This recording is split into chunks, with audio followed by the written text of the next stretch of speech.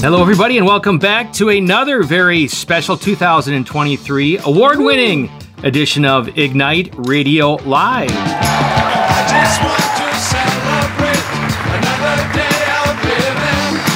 I just want to celebrate another day of life. You are with Greg and Stephanie Schlueter over the 5 mighty stations of Annunciation Radio. We are so blessed to be with you during this episode and are so excited to have a very dear special guest, a part 2 guest, joining us in a moment. If you would like to join us to go more deeply into this great adventure of marriage and family, go to ilovemyfamily.us. And we are very blessed tonight to have a episode part 2. After COVID, what did we learn? Dr. Steve has become a good friend. We will have it in our show links. But as we were processing, I said, you know what strikes me? And I said, I thought it was Ben Franklin, but it was Thomas Edison who said what, Dr. Steve? Oh, he figured out 10,000 ways the light bulb didn't work. He discovered what wasn't working, and it informed his consideration of what would work. So I'm applying that to the past few years in particular. It's a good way to apply to life. But in the past few years, what didn't work in understanding what is true and who are the purveyors of truth? Who can you trust? I mean, truly trust. Set aside the politics, set aside the ideologies. As Catholics, we want to approach tonight's conversation, and we're not going to do it perfectly.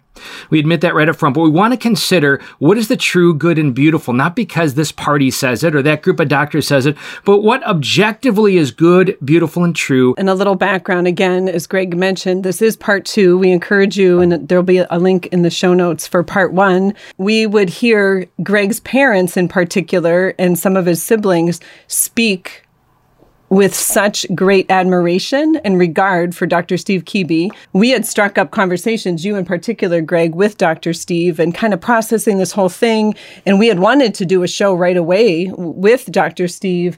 And then, drum roll please, not so much, Greg got COVID. And so Dr. Steve became a very dear friend from afar who really coached us and helped us. Dr. Steve, I remember you specifically, 2 specific conversations that I want to share. One was you touched on the spiritual battle that you felt was going on in particular with Greg. And that meant so much to hear you put words on it and know that your prayer was so deep and so appreciative of your prayers for him and for our family. But also, you said that you woke up in the middle of the night one night and feeling that God was asking you to pray the Divine Mercy Chaplet for Greg. And that has, those graces, I believe, still echo today into our lives. But also you, I'm going to get choked up a little bit, but in the midst of it and not knowing quite what to do next as he wasn't improving for various reasons, in particular, my belief is that spiritual battle, but you asked to pray with me. You said, can I just pray with you, Stephanie? And that meant so much and brought such grace and healing and presence of the Holy Spirit to my soul, to our family. And so as we dive into it more deeply, listeners, I want you to know that this guy is real. We love you. We appreciate you. We finally got to meet in person a few months ago at a pro-life event in Columbus, and I so look forward to connecting again in person. But we are grateful to have you with us and so grateful for your openness to step out and to bring us the questions, your answers, and just kind of a bigger picture of what we have learned. So just to make it very real and cue you up, if you will, 2 names that are very hallowed to Steph and I are Dr. Chris Stroud and Dr. Eustace Fernandez, beloved brothers, devout Catholic men seeking the good of others. Dr. Chris and Dr. Eustace have both been on the Doctor program nationally, which we have high regard for and respect for. And we understand, we touched on this last time in the first episode, that when this first hit, there were a lot of people asking questions. And the key issue was an acceptance, unquestionably, of the narrative being given. And there, Dr. Eustace particularly was on the front lines. We were praying with him and benefited from his wisdom and my experiences. So a lot of thoughts and prayers. So the question was this, because they were a little bit contrarian to the view that your research, Dr. Stephen, experience. And we thought that's good. That's okay. Let's create a platform where we can have the conversation with respectful vigilance. Both of those words important. Respect for one another, but vigilance to really consider what lessons did we learn. So following our first episode with you on it, I did send that program to them, expressed our high regard for them, and asked for feedback. And I think both of them did acknowledge straight up that we can't uncritically accept the mainstream narrative. And they were real advocates of the vaccines. And, they certainly were less than saying they wouldn't have done it differently. They I think, are a little compromised there. So let me just ask as an opening for you, and then to go with it where as you will, because I think they represent Catholic, thoughtful doctors who want to do best and disagree perhaps with you and I, but definitely came to a different place than they were a year ago. Your thoughts on that? Wow.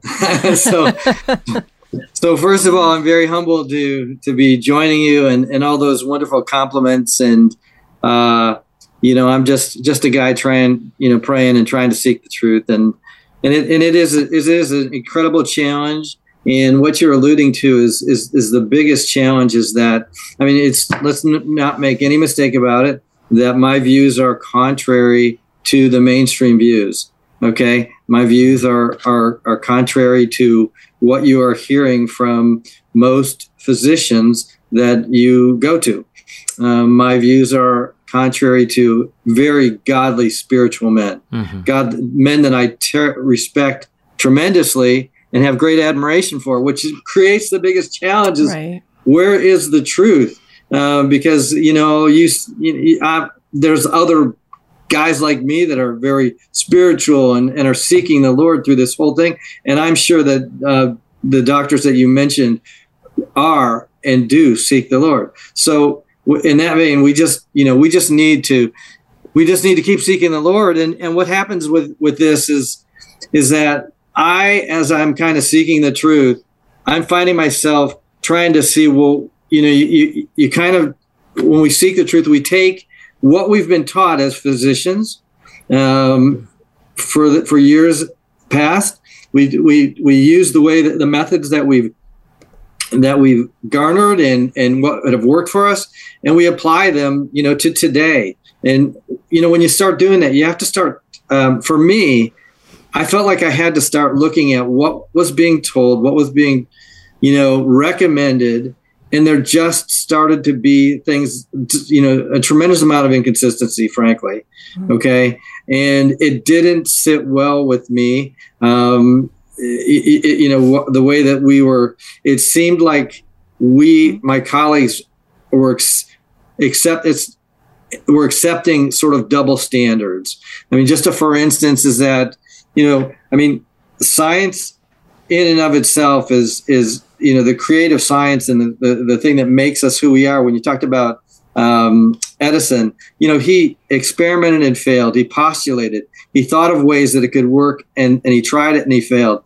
Well, that's the way we work in medicine. It's the way it's always been. That's how we've moved forward with ideas and dialogue and experimentation. We find out what's working, what works, and share it amongst each other. If we see something that's working, then we start designing studies to test it further. And if the studies are supportive, we put a little stamp of approval on it. Okay. Well, what was happening from my standpoint, or the way I was watching it, is that it felt like we weren't doing that. From the beginning, there were medications that were completely safe. We're talking about the hydroxychloroquine and ivermectin. These were medications that were incredibly safe, proven to be safe. Ivermectin, for instance, has been in the market, I think, hydroxychloroquine for over 60 years. And I think, less than 20 deaths, in the whole 60 years of using this medication for arthritis and immune therapies and so forth. This just was a safe medicine.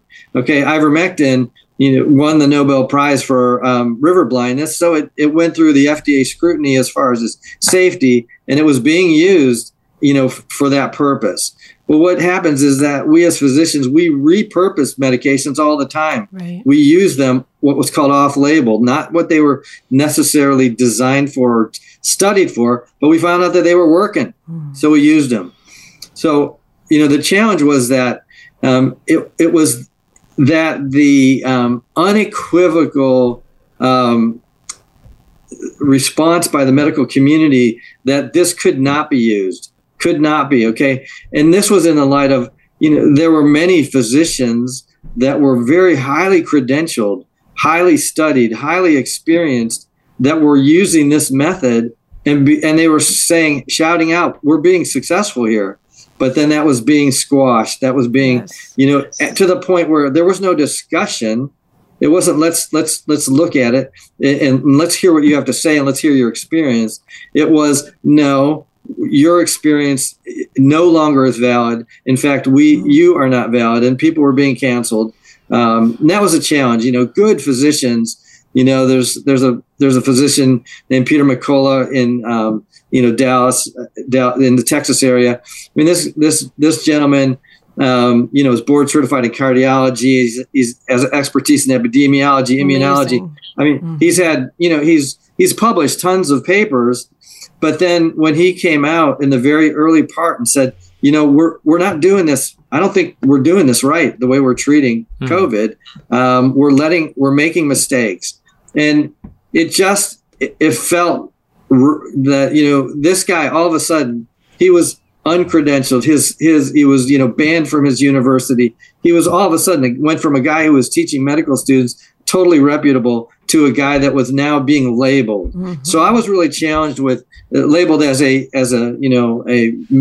misinformation, anti-vaxxer, and so forth. I mean, the fact is he's not an anti-vaxxer. He was, fully on board with vaccinations. So those were the challenges. The way that we mandated. So the challenge was in treating COVID.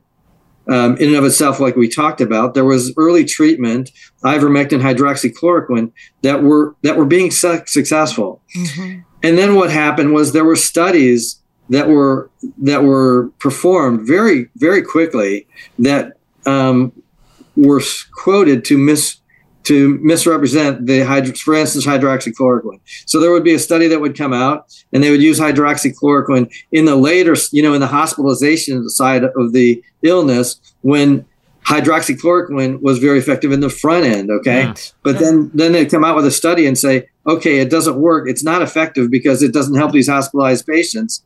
Well, it doesn't. You're right. But they weren't listening, and we weren't. And then the studies on the front end for hydroxychloroquine, I can go into those studies, were actually the landmark studies by a gentleman named Boulware. His data was going, when people went over his data, we found out that it was actually, he was studying early treatment, but in fact, the early treatment in the first 3 or 4 days was important. But then when somebody restudied, they noticed that the shipping labels, when they studied the shipping labels, they saw that the patients were actually getting the medicine 2 or 3 days later. So that skewed the data. So some of those things is, again, we can go into the challenge is that yours and my everyday physician will say, well, we have studies that prove that hydroxychloroquine didn't work, or we have studies that prove that this medicine is dangerous, or we have studies that prove, that it's ineffective. Unfortunately, there are tons of studies that prove that they are effective, they are safe. And unfortunately, when we dive into the studies that are performed, that are being quoted, and picked up by the main medical bodies, they are not great studies. Right. And so, but I'm not here to try to disparage. I think it's more important that we need to talk. I mean, we need to look at these studies. We need to look at what's working, and we can't be so cocksure, so sure that we have the right answer. It's never been that way. So if I could just interrupt for a second, yeah. Dr. Steve, I think remembering those days, and I can feel my blood boil listening to you, just the wrongness of the whole situation. So best case scenario, right? You have people who truly believed in these studies, right? Okay. But then I feel like there was such a huge piece, use the word squashed or squelched or something like that. Like I felt like time and time again, these people who were trying, to really help people. And their studies, if you will, that showed the positivity, it wasn't just, well, no, we have this study that says this. It was like, you will be quiet. You are not welcome in this conversation. Your information doesn't matter. So like when we would have discussions with people, on the opposite end, if you will, it's like, okay, but just step back. If someone is being silent so aggressively, shouldn't that be enough to step back and say, okay, is there something bigger than this? So I just wanted to add that for what it's worth. And just as I am grateful for you going forward and communicating to us tonight the key points in this episode. If we need more, we'll do that, because I do think we need to keep chewing on this and learning, again, the Thomas Edison, what's not working, what can work. But what ought to linger in our minds, if we care about the health of others, is who's calling the shots, and are they reliable? I mean, those are inescapable questions for a doctor, for any person, for any parent. Who's calling the shots? And are those shots, pardon the pun, are they, are they reliable? Are they proven to merit my regard? Because I think you're going to the DNA, the meat of this. But those minimally, I would say, have to punctuate this and let you go. Let you continue. We can't uncritically accept what the CDC, NIH, Dr. so-and-so is saying anymore. We just can't. And that was proven or established in the last few years, or prove me wrong, or correct me. Yeah. I mean, I think what I would say is that instead of jumping like the Dr. McCullough, who has all these credentials, and you say, well, he can't be listened to because he disagrees with us. Okay.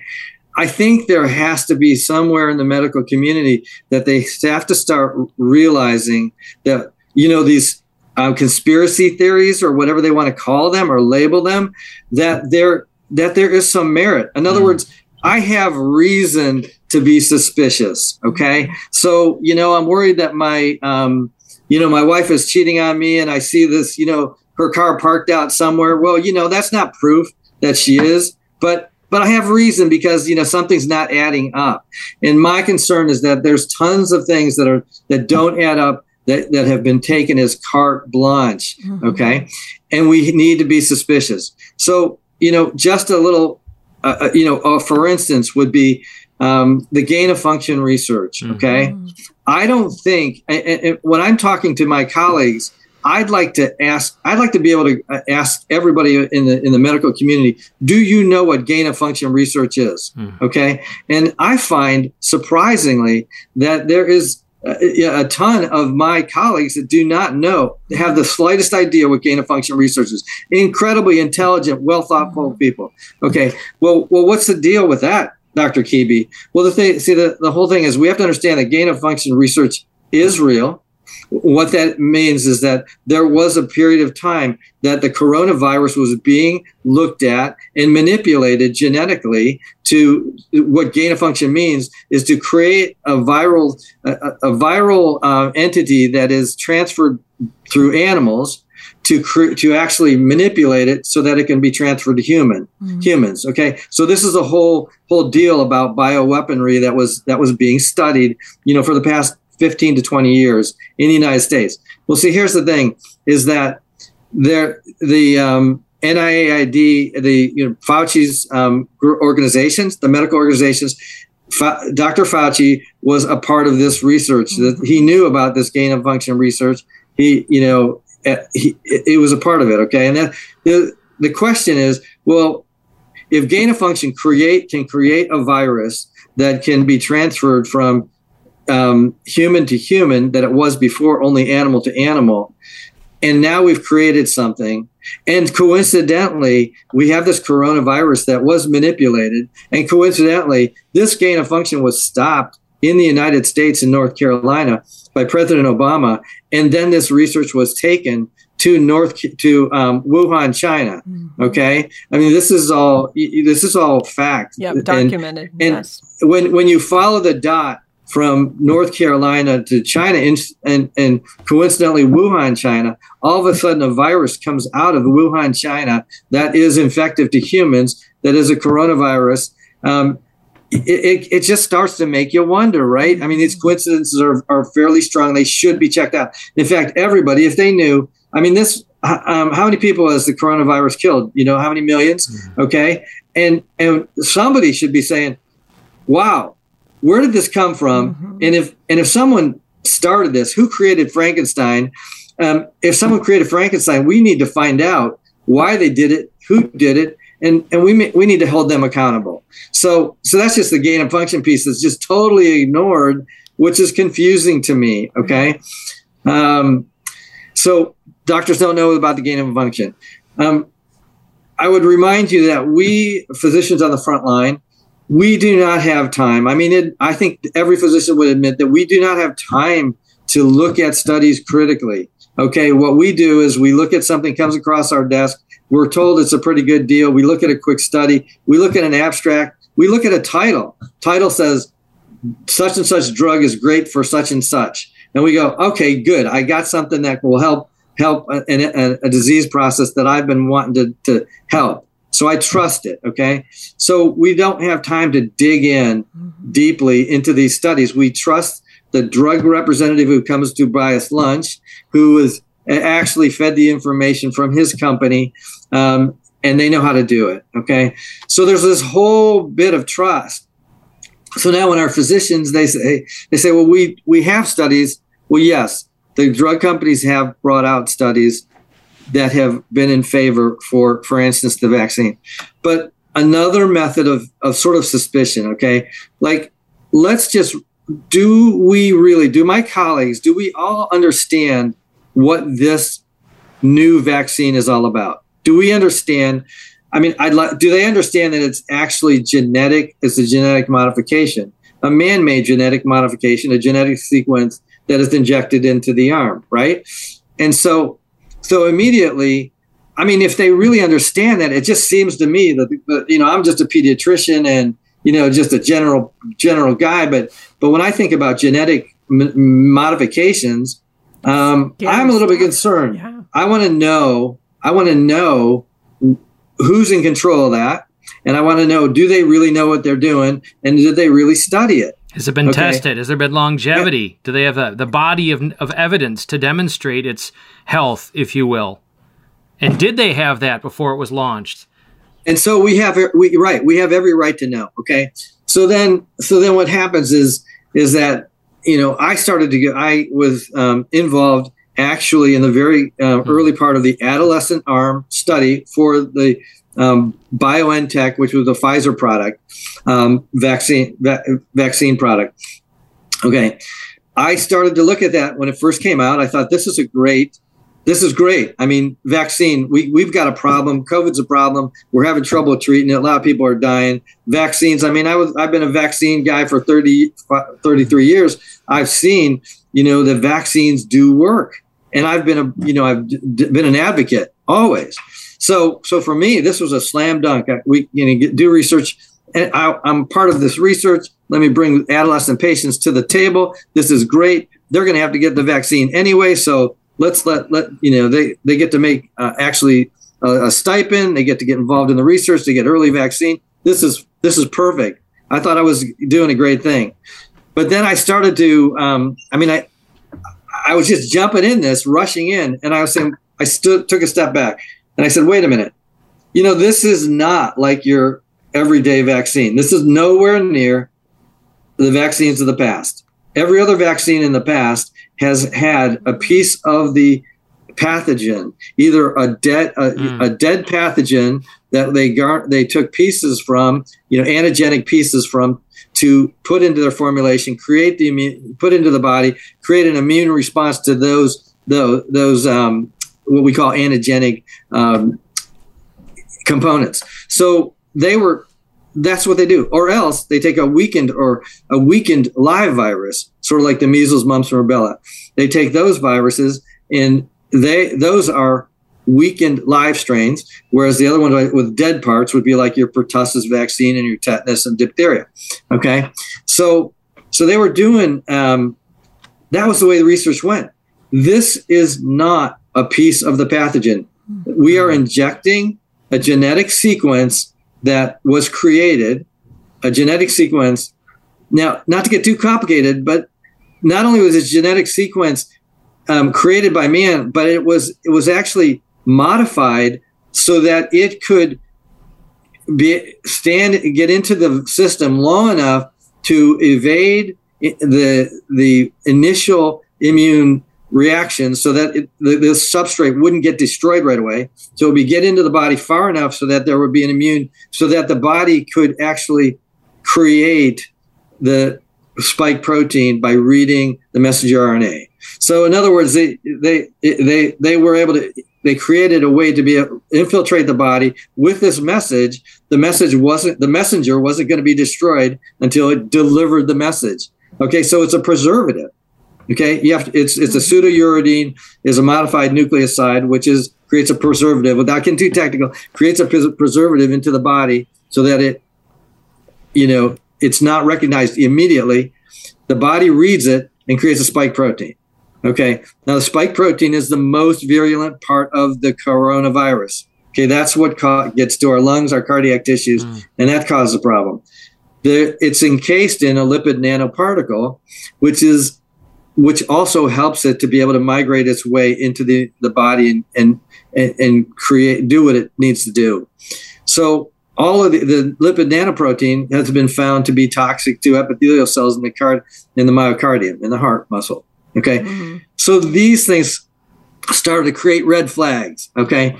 Now, so then I called up one of the researchers in Pfizer, and I said, "Hey, I got a problem. This is a genetic vaccine, right?" "Yes." "Well, is it really a vaccine?" "Well, it's really genetic therapy." Okay. Now, this is what I just said. Wow. You can't lose this. Epic. This is genetic. This is classified as genetic therapy. The companies. So I've gone back into this because the companies, when they first brought this product out, they knew it. They called it genetic therapy. It was genetic therapy. It is genetic therapy. It's not actually a vaccine. It's genetic therapy. So, but the powers that be, the CEOs and all that, the marketing people said, and the scientists said, "Listen, this isn't going to fly. People aren't going to accept genetic therapy. Gosh. We need to call it a vaccination." Okay. So then they called it a vaccination. They changed the definition of vaccine. They changed it to fit this. Okay. The vaccine, the definition for vaccine now became something that stimulates an immune response in the body versus something that actually effectively causes the body the ability to disarm and kill the organism. So now, technically vitamins or supplements could be a vaccine with that definition, right? Well, I don't know if I'm not going to jump. Yeah, well, I'll just say that. Mary Shelley created a vaccine. Anyway, go ahead, Dr. Steve. You just keep going. So we can't lose this thing that it's actually genetic therapy. And the suspicion just continued to mount. So then I asked, okay, if any patient when they went to get this shot that everybody said this is the right thing to do. Now, if they were told, "Hey, listen, do you know that this is genetic therapy? I just want you to know it's genetic therapy. Is that okay with you?" I think it's true. We would start to wonder, because what do you wonder about genetic therapy? You hear about clones and, things that go crazy because we manipulated the genes and so forth. Well, isn't that true? Island of Dr. Moreau, right? Well, yeah. Not to give an exaggerated version, but you think about these things, right? When you're messing with the essence of the human person at a DNA level, it's a brave new world, and it merits an additional level of caution by ethicists minimally. And so genetically, I in my conversation with the research PhD research head of the whole arm of the study. I said, so this is genetic. It makes me nervous. It tells your body to make a spike protein, which is toxic. Yes. Okay. So that made me nervous. Okay. Well, okay. I understand. If we can wipe it out real fast. Okay. I'm good with that. Is that what you think it does? Yes. I said, well, how long does this genetic sequence, when it's injected in the arm, how long does it last in the body? Do you think that's important to know? I mean, if it's making a spike protein that is toxic to us, is it possible that it can make too much spike protein that our body can't handle it? Is the question.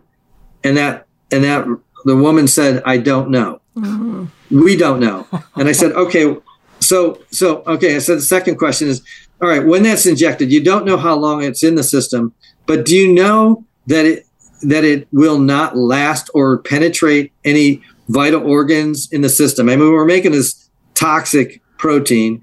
Is there any concern that this is going to affect the rest of the body? Well, what do you mean? Well, what if it gets in the ovaries? What if it gets in the adrenal glands? What if it gets in the brain? What if it gets in the cardiac tissue? Can this wreak havoc? This cause a problem? Well, we haven't done any what we call biodistribution studies, okay, which is actually untrue. They did do biodistribution studies. They did a study, and they knew with mice that they could inject the surrogate molecule that mimicked this product. They injected it, and within 6 hours, it was in the entire circulation, the adrenal glands, the brain, all the vital tissues. It was there, okay, within 6 hours.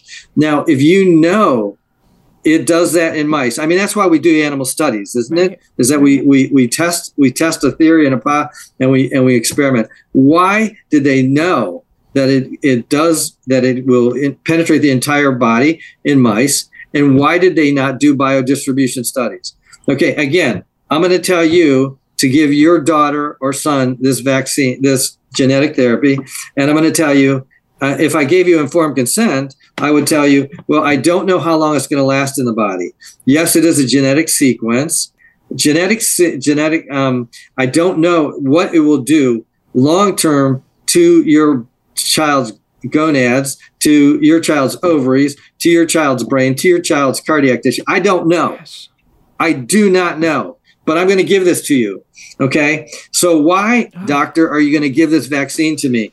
Well, because in the beginning, I was told, the doctors, we were told that it was safe and effective. Okay. We were told that it was safe. Well, I'm telling you that they haven't done any studies about safety.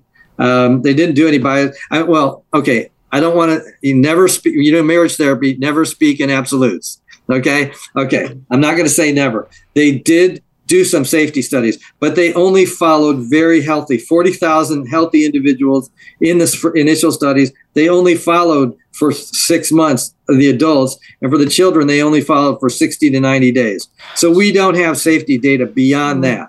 Okay, remember, it's a genetic deal. We don't know how long. We don't know what it does to the tissue long term. So we do not know long term and what it does. And I just challenge my colleagues, to tell me that I'm wrong about that. I have a reason to be suspicious that down the road this could be a problem, and you should too, right? Okay, so now here we are giving this vaccine to, now let's just say children. Okay, so we know it's genetic. We know all the things we said. And yet we don't know long term. And then there's this whole deal about in any informed consent, we have to decide, is the risk worth the benefit? Okay. Yeah. Is there a risk? Is there a risk to this? Well, I've already given you some theoretical risks. Okay. Now, when we look at the risks, there is a system called VAERS, Vaccine Adverse Event Reporting System. There is a system that monitors the adverse effects of any vaccine, okay? Now, this is a voluntary reporting system that was set up by the CDC, okay? And the data that comes from that is supposed to create a signal to look at. By signal means, if you start seeing something, and there's a lot of reports of bad things happening, you're supposed to look at it. That's what it was designed for. Now, again, I can't for the life of me understand why there could be 1.4 million side effects reported with this vaccine. Okay. Why there could be over 30,000 deaths reported with this vaccine within the proximity of the vaccine. Why that these things would be reported. And then all the side effects that were theorized, that were postulated, like neuropathies and seizure disorders and, other immune problems, cardiac, the myocarditis, which we're hearing about. These were all postulated. And in fact, Pfizer knew, and in their early studies, they knew that this caused myocarditis. Okay. Now they said it was rare. and therefore it didn't have to be worried. They didn't have to worry about it. It wasn't worth the risk of that. Wasn't comparable to the benefit that we would get from the safe and effective vaccine. Okay, so now we're given this vaccine that we don't know a whole lot about. That's been rushed. We're giving a vaccine that is now mainly. It was up until a few months ago mainly comprised of only the genetic modification that was consistent with the original Wuhan strain.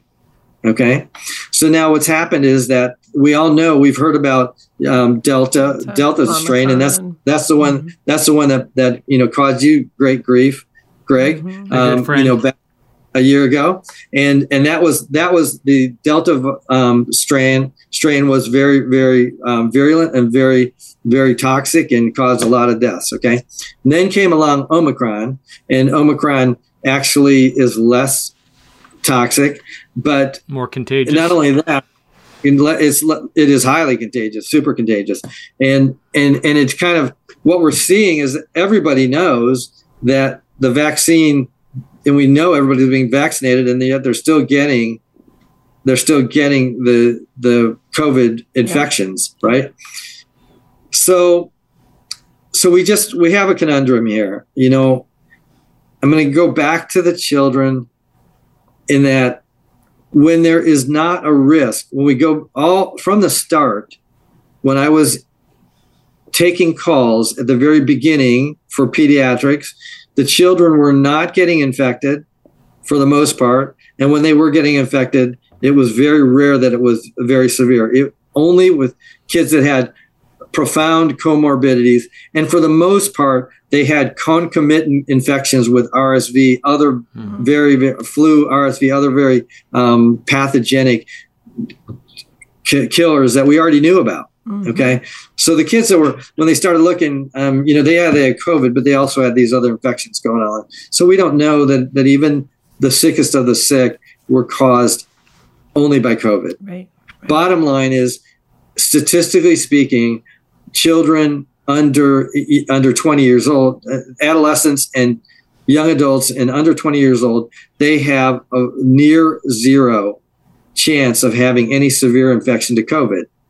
Whilst, on the other hand, we have a vaccine that, and when I talked about the VAERS study, those side effects cumulatively, just in the past 2 years from COVID, the COVID vaccine reported, are greater than all of the reports combined in all the vaccines in all the years up until this time. Wow. So let that sink in. Yeah. The bottom line is that don't call me an anti-vax. Just don't sit there and say I'm an anti-vaxxer and say I'm a misinformation guy when I'm just trying to say, we got to look at this stuff. Okay. I mean, really, if this is true, do you want to give it to your kid? Okay.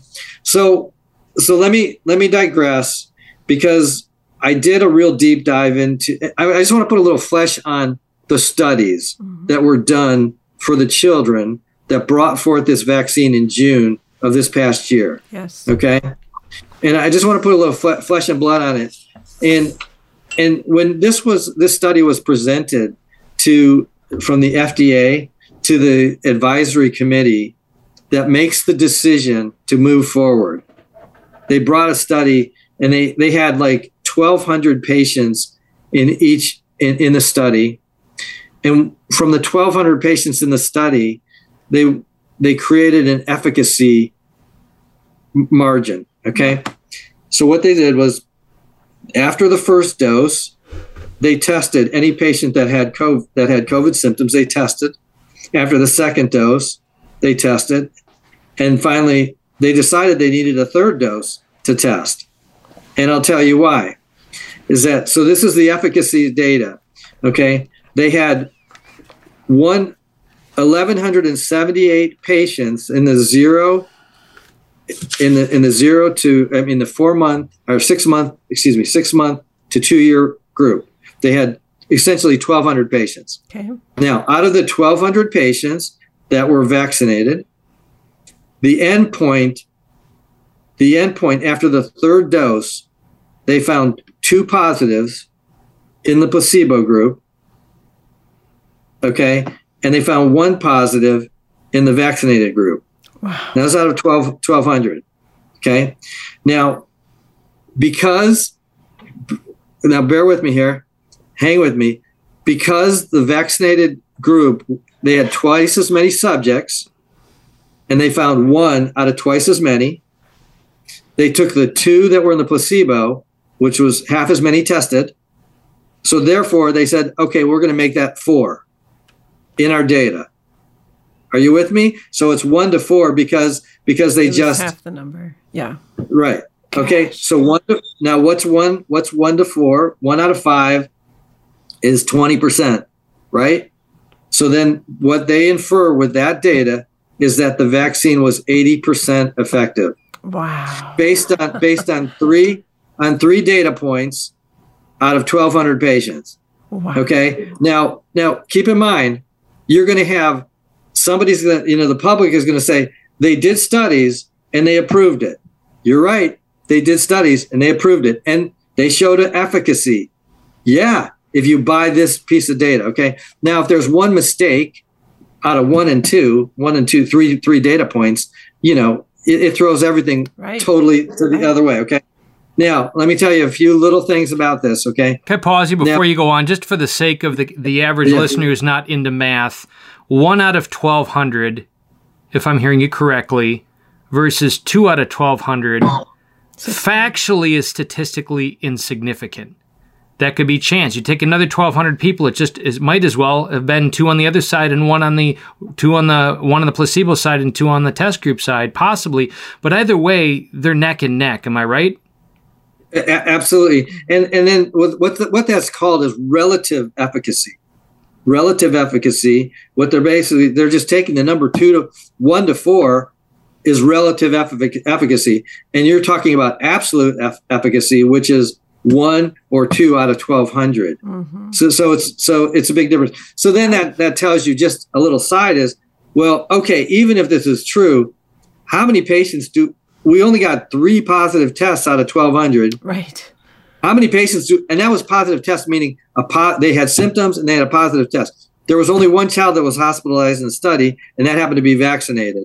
Okay. There was only 1 child that had severe COVID, which would mean their heart rate was up, and that was vaccinated. So they didn't tell you that. Right. I need to ask you a question on this. How determinative was that study in official guidance, in NIH, CDC guidance? How relied upon? This was the study that was presented to the FDA, presented by the FDA from Pfizer. They brought their data forward.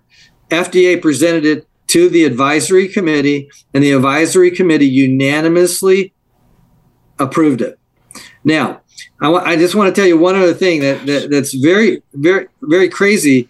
So, in other words, if my colleague, like your friends, Dr. Eustace, if they knew of this study, they would say, "Come on, but I can't make this up." They'd say, "You're making this up," and I'll say, "No, I'm not." But here's the craziest thing about this study, same study, is that after the first dose, now we're using their numbers of insignificance. After their first dose, they had a vaccine efficacy of 14. Now remember, after the third dose, I gave you that number was 80% based on the 1 and 5. All right. Mm-hmm. Okay. Well, after the first dose, it was 14% effective. Between the doses 1 and 2, so shortly after the first dose, it was 14%. And just before the second dose, it was a minus 29%. Wow. Do you get that? That was the efficacy. So that's after dose 1. Minus 29%. Minus 29. Meaning that's a negative, meaning that you were more likely to get infected in this study. From this study, you're more likely to get infected by having the vaccine. Having had the vaccine. Wow. Now dose 2, after dose 2, it went for a week after they tested, it was 48% effective by their numbers, same ones. Then that was basically a 3 and 3 patients 6 patients that were positive out of the whole study at that time. And it went from 48% to 14%. Okay. That was after 2 doses.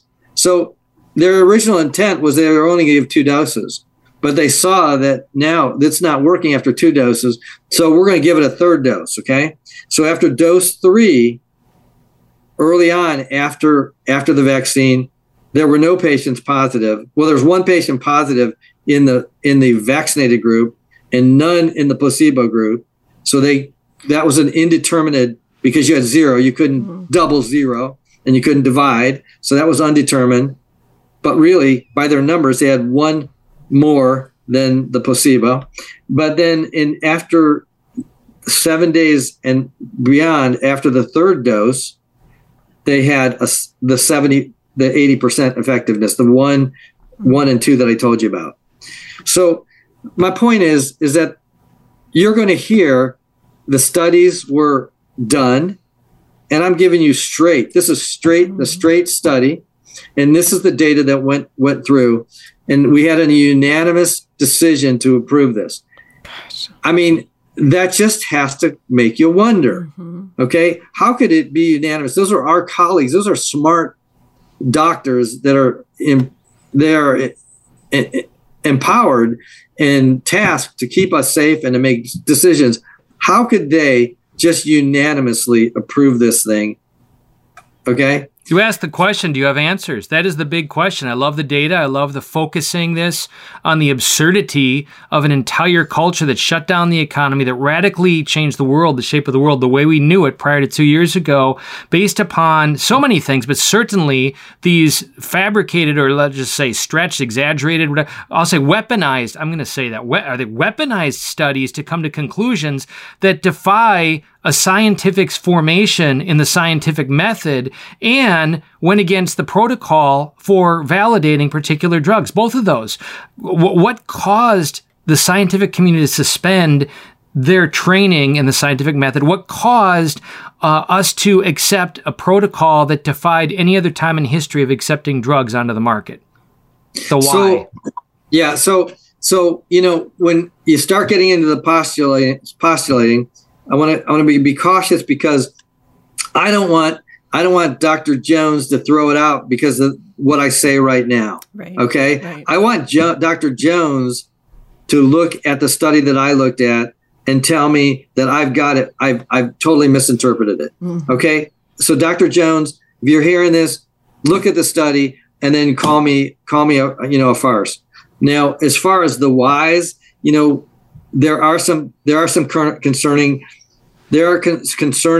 associations between our government agencies, our agencies, that there are incentives. I'm just going to say there's a whole lot of money that big pharma generates to do studies, and there's no secret that big pharma has put forth medications that have shown that they have been put out by data that's not been the greatest, and then the medication comes out and kills people, and then they rescind.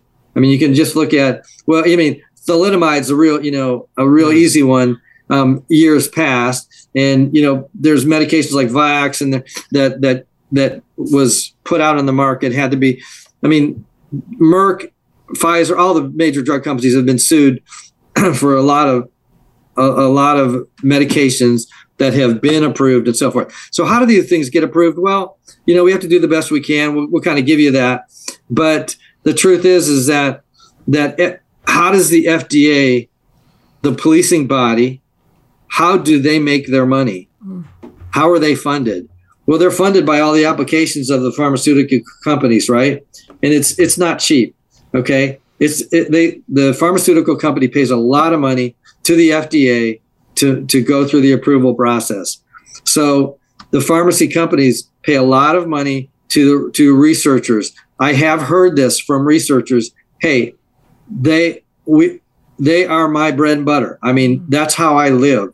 That is the way I live. I get paid and funded. My research gets funded by this drug company, so I'm not going to come against that.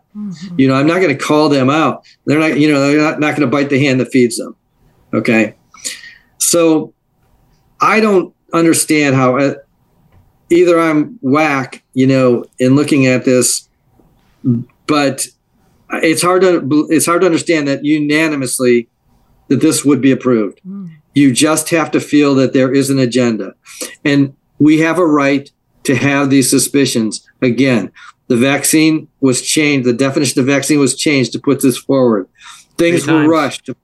Things were rushed to put this thing forward. Okay, and studies were not done, and yet the medical community and the CDC and Fauci and everyone down to the doctor that you go to every day told you that this was safe and effective, unequivocally. Yep. And they ignored the fact that we were giving vaccines to women, pregnant women. Never has this been done before. And that was another thing that was just, I could not handle. How could we be giving vaccines to women and children with no studies or poor studies? We just never did that before. Right. I need to pause you. We're coming in for a landing here, folks. You're tuned into Ignite Radio Live with Greg and Stephanie Schlueter. Delighted that you're with us with Dr. Steve Kiebe in the second installment, if you will, of this consideration after COVID. What did we learn? And you've really fleshed out a number of the things you touched upon in the first episode. I would like to just ask this question as we are coming in for a landing, and we're going to probably go into another Part three. But I want to ask you, given everything that you know, and by the way, we're going to include links to the data that Dr. Steve is sharing. With all that you know, how would you advise a doctor or a parent to be fully informed in the similar decisions they make here going forward? How would you advise a doctor, and how would you advise, you are a parent of 10 kids, right? Husband, father, 10 kids. How do you advise us in making good decisions given the absence of confidence that we now have to have, given what's happened in the last few years? Where do we go? Well, you know, I mean, it's a challenge because when you go to your local physician, they don't have the information to give an informed consent. I guess I would have to just, go to the physician and ask them to really do their own research. There's too much. We're trusting too much what was handed down to us. Mm-hmm. Okay, and I think the biggest thing is just use your. I guess you have to jump into your common sense. Okay, whether to give a vaccine to my child or not. Okay, I have to understand that it is a genetic vaccine that has been untested, and it cannot keep up with the mutations. It doesn't change. It hasn't changed quick enough to keep up with the rapidity of the mutations. Okay, so you just gotta use your common sense. In theory, it can't win and it can't keep up, and in practice, you see it not winning and not keeping up. Okay, in practice, everybody has gotten COVID on this planet, just about. I have talked to some that have not. Okay, both, yeah. Yay. Either a super immune system and asymptomatic. That you know about, but you're exposed to it. Okay, Yep. So we don't know. We would assume that you had a heavy dose of exposure. Everybody on this planet has been exposed to COVID. Yep. Okay, and vaccinated and unvaccinated people have all gotten sick. Mm-hmm. Okay, and so what's happening out in the field is that the vaccine is not working. Mm-hmm. And what's happening in theory is, how is it going to work? How do you give a vaccine that is only, I told you, partially effective? And we know it's been partially effective. The CDC has admitted that they first said that it will prevent the disease and it will prevent the spread. We know that it does neither. It doesn't prevent the disease. It doesn't prevent the spread. CDC admits that. The only reason they hang their hat on this vaccine is they say that it will cause you to be less severely ill. So can Okay. I ask a question with that? You read my mind. We got a minute left. I know, by the way. but this is important. I know it is. Because I think the most common pushback, if you will, that we hear is, well, I would have been hospitalized had I not had the vaccine. So scientifically, how would you respond to that? Like we Okay, hear that but- over and over. Like I wouldn't be as sick, or I would be sicker. I would Or be in the dead. hospital, or I would be This- dead. I'm like, This might be the teaser for next one, like a series. yes. Yeah, I'll give you an answer, but this is a teaser. This goes back to the data. First of all, we know that there's data coming out of the United Kingdom and Israel Yes. that shows that the hospital rates are higher in vaccinated. Okay. We already know that. Okay. There's much of this data is being suppressed. So in fact, it's just not true. Okay.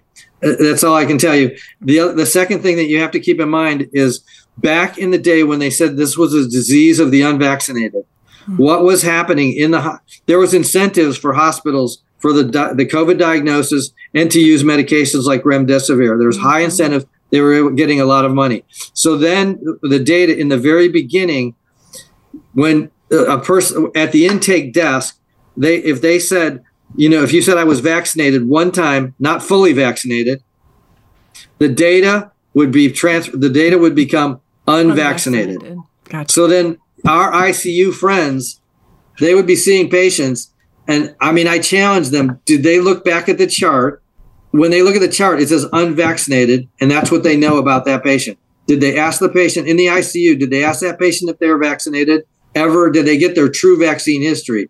So what's happening is that the unvaccinated number was overinflated. And in the beginning, it was also higher, overinflated because of what I just told you. And secondly, because less people were vaccinated. In the beginning, less people were vaccinated. So in the beginning, there were more people that were ill in the hospital that were unvaccinated. We're going to have to come in for a landing here, folks. I'm going to cue you up. Pique your interest for part 3. But we're getting a lessons in science and maybe stretching us a little bit on the technicals, but I'm glad you're bringing that, Dr. Steve. I'm glad that you're doing somewhat of a deep dive. We know it even goes deeper. Molecular levels, one can really go deep if they want to. Dr. McCullough is an expert on that, right? The most credentialed, peer-reviewed doctor on the planet. By the way, he was booted from Twitter. That's a whole nother conversation we'll need to talk about. But finally, he's back, and you can see his solid, documented information that he brings there as he's been readmitted into the circle of humanity to have the conversation. So why are we doing this? We're doing this because we want to platform difficult conversations that are consequential from a Catholic perspective. And we're doing so admitting we are imperfect, we are incomplete, we are availed to the verdict of truth from a value point of God's revelation for the good of the human person. And we desire to all be on that team, don't we? Folks, you're tuned into Ignite Radio Live. We're so blessed that you've been with us. Check us out at igniteradiolive.com. We do encourage you to please support this mission. We rely 100% on your benefaction, so click on that partner tab. And Dr. Steve, as always, so very blessed by you. Take care.